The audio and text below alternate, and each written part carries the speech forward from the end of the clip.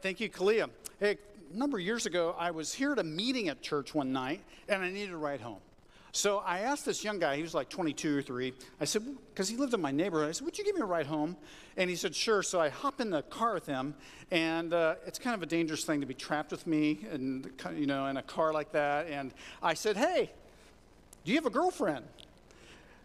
Okay, it's kind of, and he goes, oh, well, and I said, well, do you ever think about, because he said no, and I said, do you ever think about, like, you have this panic, like, oh, I'm never going to get married, and I'm just going to live alone, I'm going to be crummy, and I've started to, and he goes, how'd you know?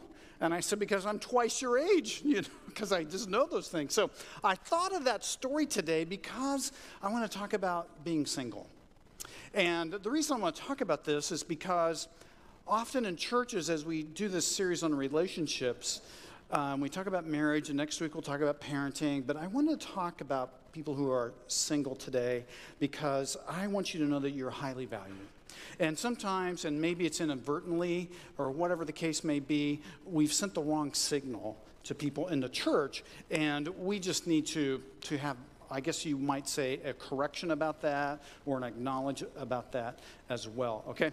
So a recent census in the United States said that half of the households in America are people who are single.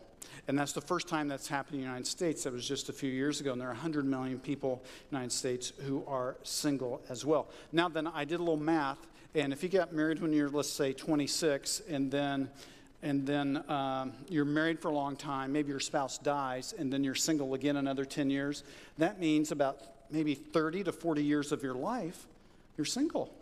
And so I just think it's important to talk about singleness as well. Now, I don't know this for sure because I didn't run the numbers in our church, in our database, but I'm going to just make a hypothetical guess that 30% of our people who attend Grace here are single.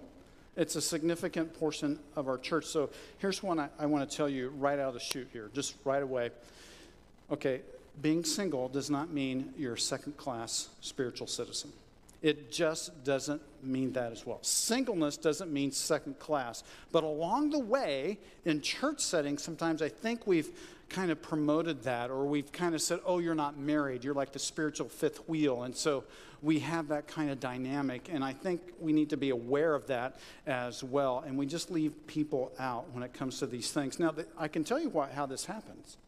Because in the book of Genesis, it says to Adam and Eve, be fruitful and multiply. So, and we should lift marriage up as sacred and important, but we don't want to, at the same time, indicate inadvertently even that people who are single are somehow second class. We shouldn't be doing that at all. And as Pastor Josh said last week, it's not a command to get married. It's perfectly fine to be single. And I know this because guess who was single? Jesus. So it must be okay, right? And we have Lazarus single, Mary and Martha were single. I could get a whole bunch of people in the Bible who lived a single life. John the Baptist, could go on and on. And there's a really important person in the Bible who's single. And he wrote like a lot of the New Testament. And the guy's name was Paul. He was an apostle. And he's single, okay? And nobody knows for sure if he was ever married, but we know at the time he wrote the book of 1 Corinthians that he was single. And it's probably true that he was married beforehand, and we don't know why he was single. We just don't know exactly why. And so whether you're married or single or whatever stage of life you are in, I think this verse is important for us. Romans 8:28 says, and we know that in all things God works for the good of those who love him, who have been called according to his purpose. So you have a calling, whether you're single or married. You have a purpose today. And just like the Apostle Paul, he had a purpose. He lived that out. He started new churches. All of us have a purpose in life. And so one of the things that I'm a little concerned about, if you're married, you go, oh, this message isn't for me. I'll just check the score of the game. Don't do that. Don't check out on me.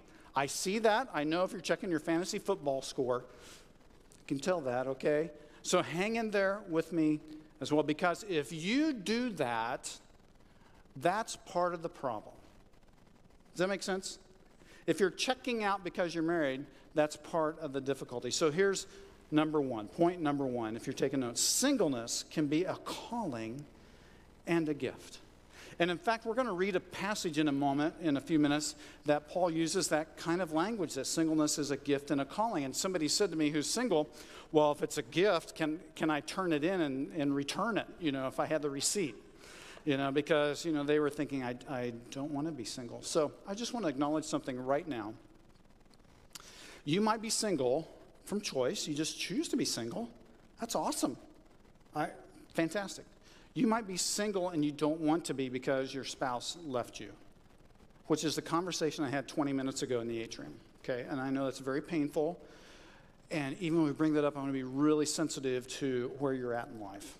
Okay, because maybe you had to move in with somebody last week because things are hard. Okay, so I just want to acknowledge that. So maybe you're divorced, maybe your spouse died. A lot of different kind of categories here probably as we think about this thing. But I want you to get to be thinking this, that my situation right now can be a gift. And if you have that kind of perspective and attitude, it will change the way that you interact with people and the way that you wake up in the morning, and that you continue on with the purposes in life, okay?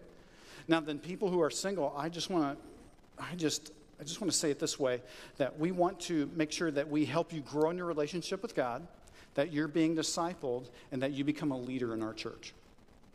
I want that so much, okay?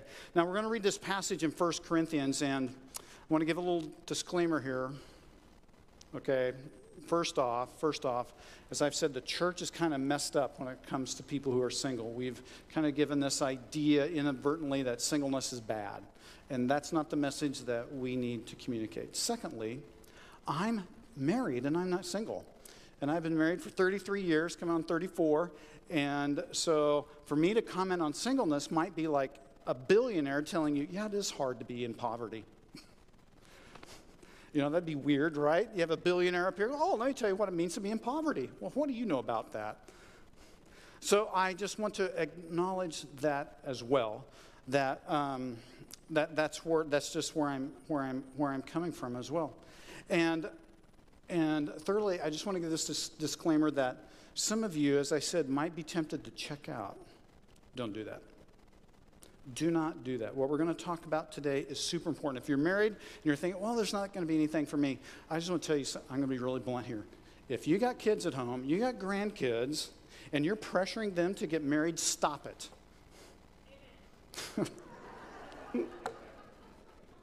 Did not expect that, but stop doing that, okay? Stop putting, if you got a 25-year-old son or daughter, and you're like, who are you dating? What's going on? And you're stalking them on social media, stop it. Just stop it, okay? Stop pressuring them. Because singleness is a gift, and it's a calling. So you have to realize that. So I think it's very important that we read Paul's words, and I wish I had time to read the entire chapter, but I'm going to read two sections of it. And Paul's writing to the Corinthians. They live in a city that's awful. Corinth has a big temple there that they have temple prostitution, and Nero's persecuting everybody. In fact, it's like a new sport to persecute Christians, and so that's going on. People are suffering. It's just kind of a hard time. And Paul, who better else to speak to us about singleness than Paul, the apostle? So here's what he says. If you have your Bible, turn to 1 Corinthians chapter 7, verse 7. And it's here on the screen with me. You can read it with me. Paul says, I wish that all of you were as I am. And that means single. Let's get that clear. But each of you has your own gift. So singleness is called a gift. In fact, it's the word for grace, charismata. One has this gift, one has that. Now, to the unmarried and the widows, I say, it is good for them to stay unmarried as I do. That's a shocker, isn't it, in today's culture? It's just very difficult. And then Paul says, but if they cannot control themselves, they should marry, for it is better to marry than to burn with passion. Very interesting passage. So if we read through this entire chapter, you would find out this, that Paul says, hey, it's good to stay in the state you're in. If you're single, stay single. But if you want to get married, get married. It's all good. You're free to choose. You're free to choose. That's good. So Paul's giving some advice here as a way, but he calls singleness a gift is what he does. God's word is telling us that if you're single, that it can be a gift and it can be a calling in life. I was talking to the folks who lead our single purpose ministry, our singles ministry, and they would say things like this to me: I hate Valentine's Day. Every time I get a wedding invitation, I want to throw it against the wall. I want to burn it up. Right? I said, I just need to learn those things and be aware of those things, right? And when it comes to singleness, you should not let anybody look down upon you because you're single. Now, some of you may say, well, how do I know I have this gift? I can answer that for you. If you're single and you woke up today and you're single, you have the gift of singleness. And I don't say that flippantly, and all I'm trying to say is that today, you have that gift. That's where you're at today. So view it as a gift. View it as something that God can use. Now then, another way to look at this, if you are going to be eternally frustrated by this gift of singleness, then maybe singleness isn't for you for the rest of your life. But for some people it is, and we'll talk more about that as well. But maybe God gave you the gift of singleness today, but it doesn't mean it's permanent as well, because you don't know God's plan. In fact, it's my experience that I don't even know God's plan for the next year in my life or 5 years. I just don't know. In fact, God's plan for my life might even change today. I mean, it could be, things can just happen, right? And so at least for today, if you can have the mindset, this is a gift, and I can learn to be content with that. Now, obviously, it means that celibacy is part of that gift as well. So Paul makes it clear, if you can't control yourself, maybe it is better to be married as well. Now then, when it comes to this whole issue of singleness, we need to understand something, that it is a gift, and only God gives good gifts, James chapter 1, and also that Jesus said in Matthew chapter 7 that God only gives good gifts. So if we can have this perspective that God has given us something that is good as well. So sometimes we elevate marriage, which we should, but we also should elevate singleness as well. Okay, I want to answer this question, and then I want to come back to singleness. But the question I thought of today, that I just want to spend a little bit of time, what if I want to be married someday? Maybe you're single now and you want to be married someday, or you're thinking about that. And it might be off of your radar screen. Maybe you're busy doing life, you're serving in ministry, you're running the race of your faith, and you all of a sudden you look up for running the race, and maybe somebody's running the race that's right next to you, and you find out that maybe this is the relationship for you, and you weren't even looking for that. That can happen. So let me give you 3 things that I think could be helpful, and I'm just going to call this pastoral wisdom. That's what preachers call it. So here's the first one. Don't look for the right person.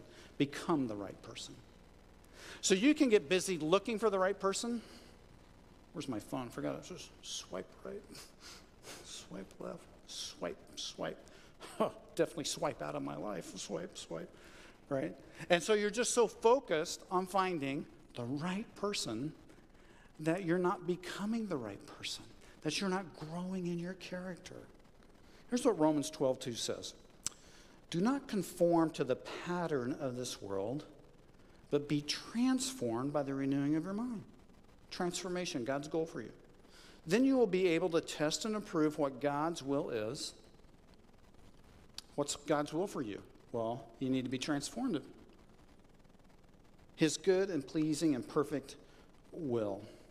Don't conform to this pattern of our culture. In fact, the word pattern there means standard. Don't conform to the standards that you see in our culture. If I could tell you this way, culture is awful. And it doesn't matter what culture. The Bible is always saying that the culture we live in is not healthy. It's always that way. We should be thinking about the kingdom, the culture of God's kingdom as well.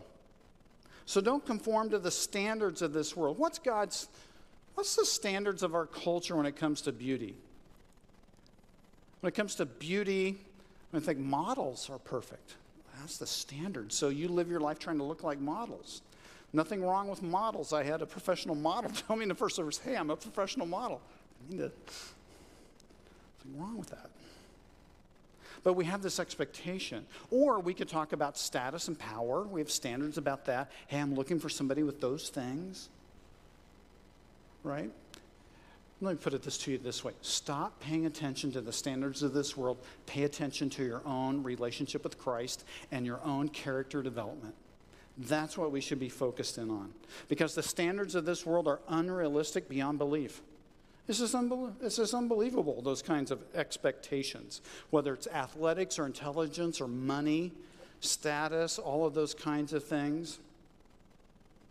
So if we're single, we need to be thinking this. I don't want to look for the right person. I encourage you to become the right person.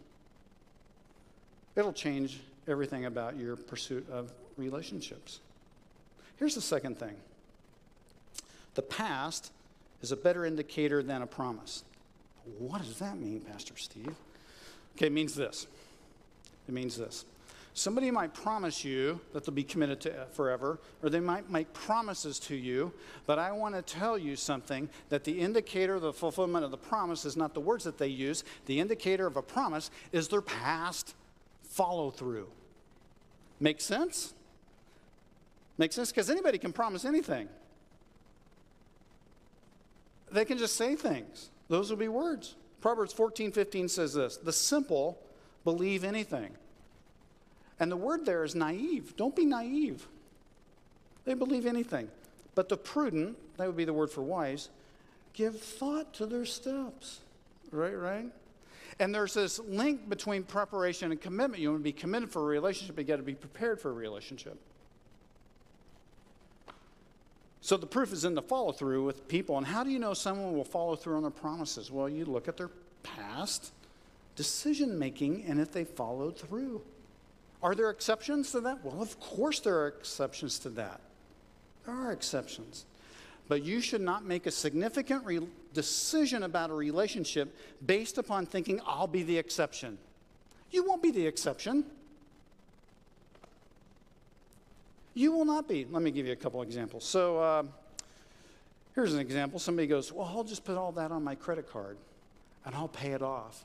Nobody ever does. Well, I'll be the exception. No, you won't. You will not be. Or how about this?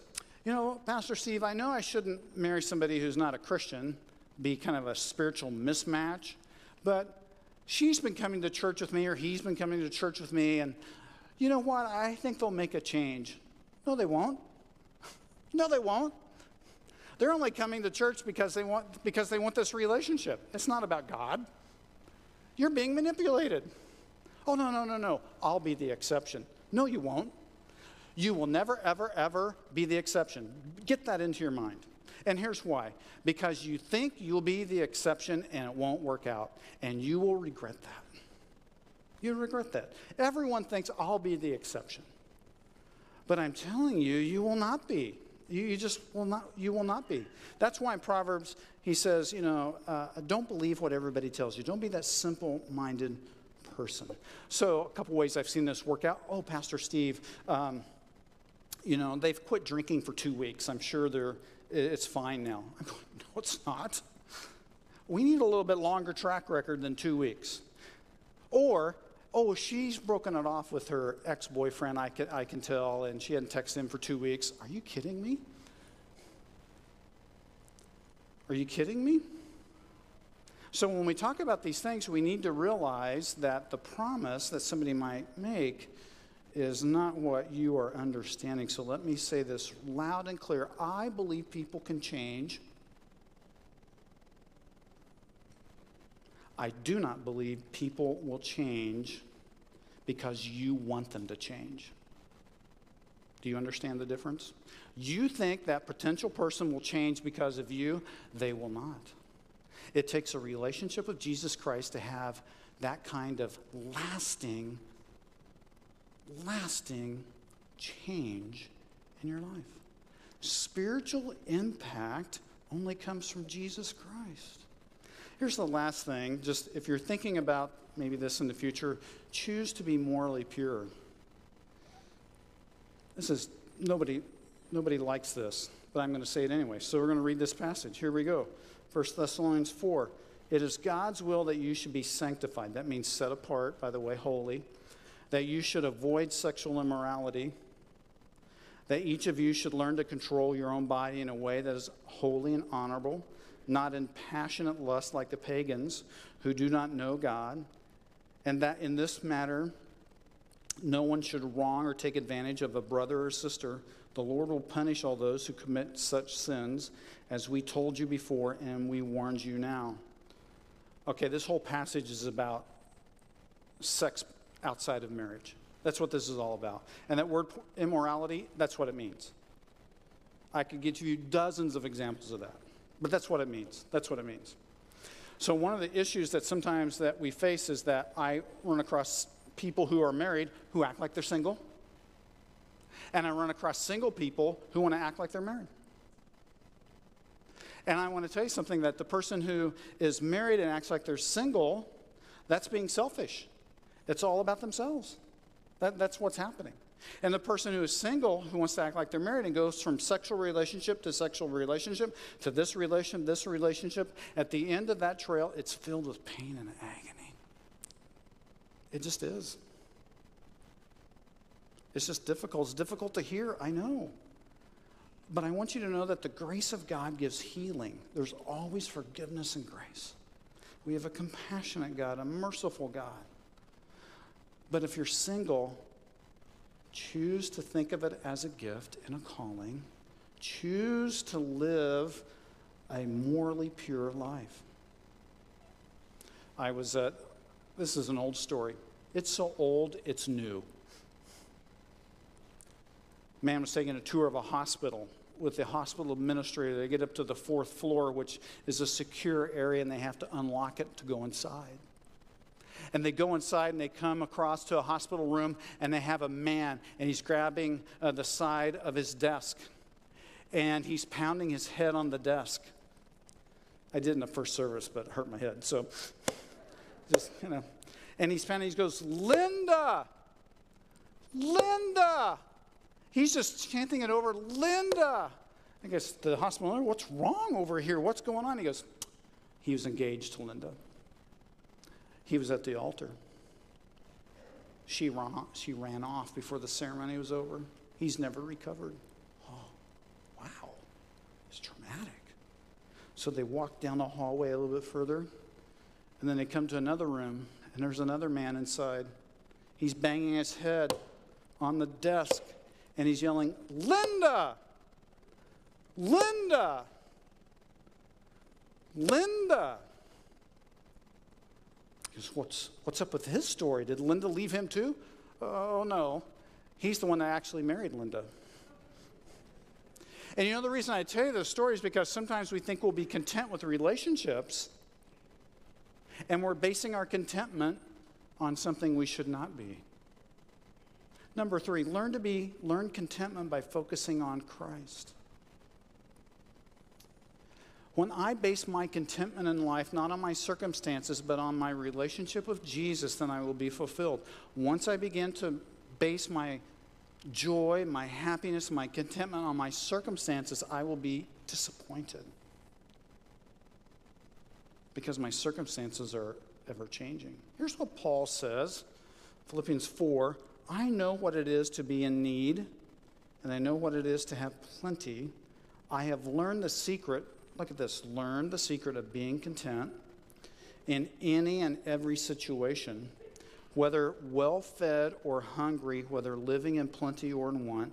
I can do all this through him who gives me strength. And so what I think Paul is saying here is that if I base my contentment on my circumstances, I will not experience joy. If I compare my situation with somebody else, I will not experience joy or contentment. Comparison kills joy. And when I look at people on Instagram or their social media posts, and I go, oh, I wish I had that, it actually diminishes my joy and my satisfaction. If I can base my contentment and my joy on Jesus and my relationship with him, then I can experience joy. I can choose joy. I can choose happiness. I can make that decision. That applies to us in when we're, I think, in a single situation, because you might have a situation in which fact, I got asked this. Here's what I got asked. Get right with it. Hey, I heard the statement, can Christ be my husband? Can Christ be my spouse? And I want to answer that thought. Because here's what we need to understand, that Jesus Christ, a relationship with God through Jesus Christ, can satisfy me. That can satisfy me. And sometimes we look at that and we think, I don't know how that can be possible. Well, Paul experienced it. Lots of people have experienced it. If I can make sure that my contentment, my happiness is not based upon the relationships I have, but based upon my relationship with God, then it's not dependent upon other things, and that can bring me fulfillment. So I'm not searching for fulfillment. I am what? I am relating to God to have my fulfillment as well. So we don't fake contentment. We don't say, well, I'm happy when I'm not. I don't think that's very healthy. I just admit it. I'm not doing okay. Tell God that I'm not happy. It's okay. But I can find contentment in my singleness, is what I want to say. It's not based upon other things. It's not pretending that I have enough money or pretending that I'm happy or pretending all those things. And contentment doesn't mean I shouldn't have goals or anything like that. You should have goals and you should be pressing forward. But contentment comes from my relationship with Jesus Christ. It's what determines it. Here's number 4. I'm going to focus on this. Singles are impacting God's kingdom. And if you're single, you can have more of an impact than you realize. You really can. Many of our spiritual heroes in Christian history were single. Mother Teresa, never married, in Calcutta, ministering to people who are orphans and people with leprosy as well. We have Corrie ten Boom with the, if you read the book The Hiding Place, that, her being involved with freeing Jews in Nazi Germany as well. Dietrich Bonhoeffer was a German theologian who was murdered in 1945, hung to death in a prison concentration camp at Dachau. And you know what? He was single. He made a tremendous impact. I've read every single book he has written. I think of C.S. Lewis, who wrote the Chronicles of Narnia, spent most of his life single as well. Eric Liddell, the person who the movie Chariots of Fire is after. Sitting on my desk right now, I have a book, a biography of a woman named Henrietta Mears. I can't wait to read it. She has been called the mother of evangelicalism because she had a deep impact on Billy Graham, a deep impact on Bill Bright, the founder of Campus Crusade. She had a deep impact on how we study the Bible even today. We call it Bible study methods. And she has a great deal to do with those things as well. If you're single, you can have a great impact upon the kingdom of God. Here's what Paul says. 1 Corinthians 7:32. I would like you to be free from concern. An unmarried man is concerned about the Lord's affairs, how he can please the Lord. But a married man is concerned about the affairs of this world, how he can please his wife, and his interests are divided. And now he's going to switch and say basically the same thing for women. An unmarried woman or a virgin is concerned about the Lord's affairs.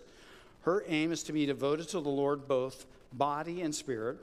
But a married woman is concerned about the affairs of this world, how she can please her husband. So what he's saying here is that when you're married, you have a lot of other responsibilities. That's what he's saying. And he's saying if you're single, you may not have as many responsibilities. You can make an incredible impact upon the kingdom of God.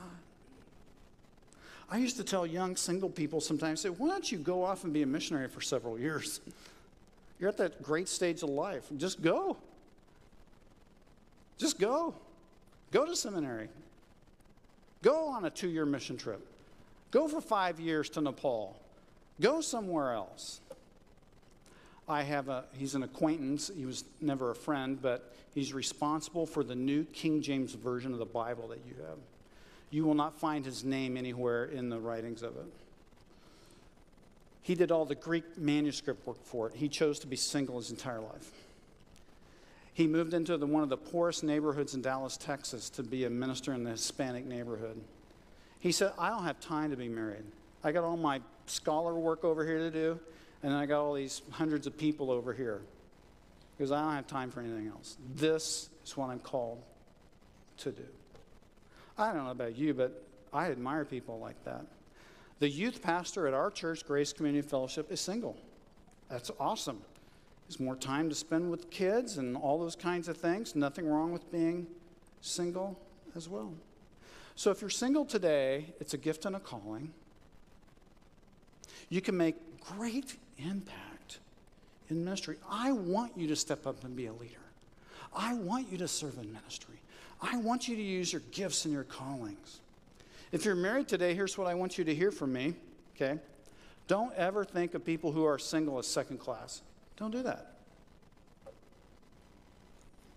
In fact, maybe you should be babysitting people who are for single mothers, okay? Instead. And I'm telling you this because I've heard it from our singles group.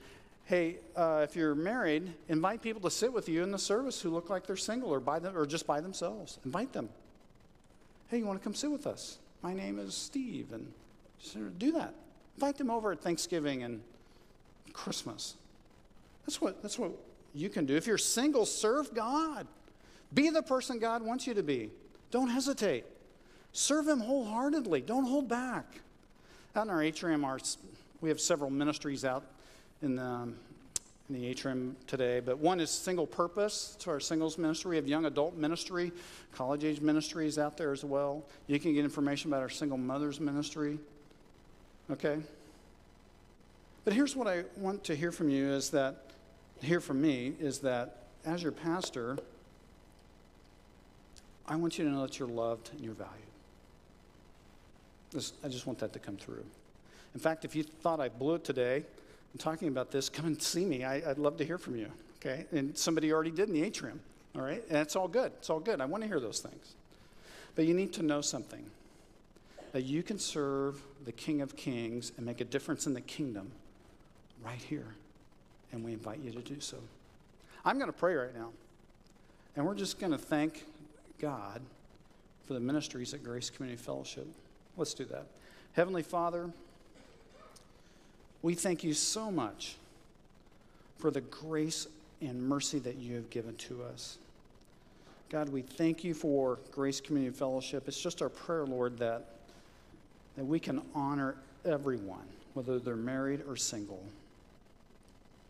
And Father, it's just our prayer that we can serve together in this community of faith in a way that makes a big impact in our community. If you're single today, maybe your prayer is simply, Lord, I want to make a big impact for you. Help me to know how to do that.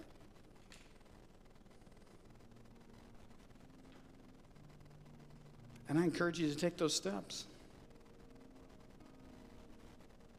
If you're not single, maybe you should be in prayer about having better responses to people who are single and just being more encouraging. Heavenly Father, we thank you so much for the grace that you have given us and the hope we have in your Son, Jesus Christ. May our contentment be in him and not in our circumstances. And we pray this in Jesus' powerful name. Amen.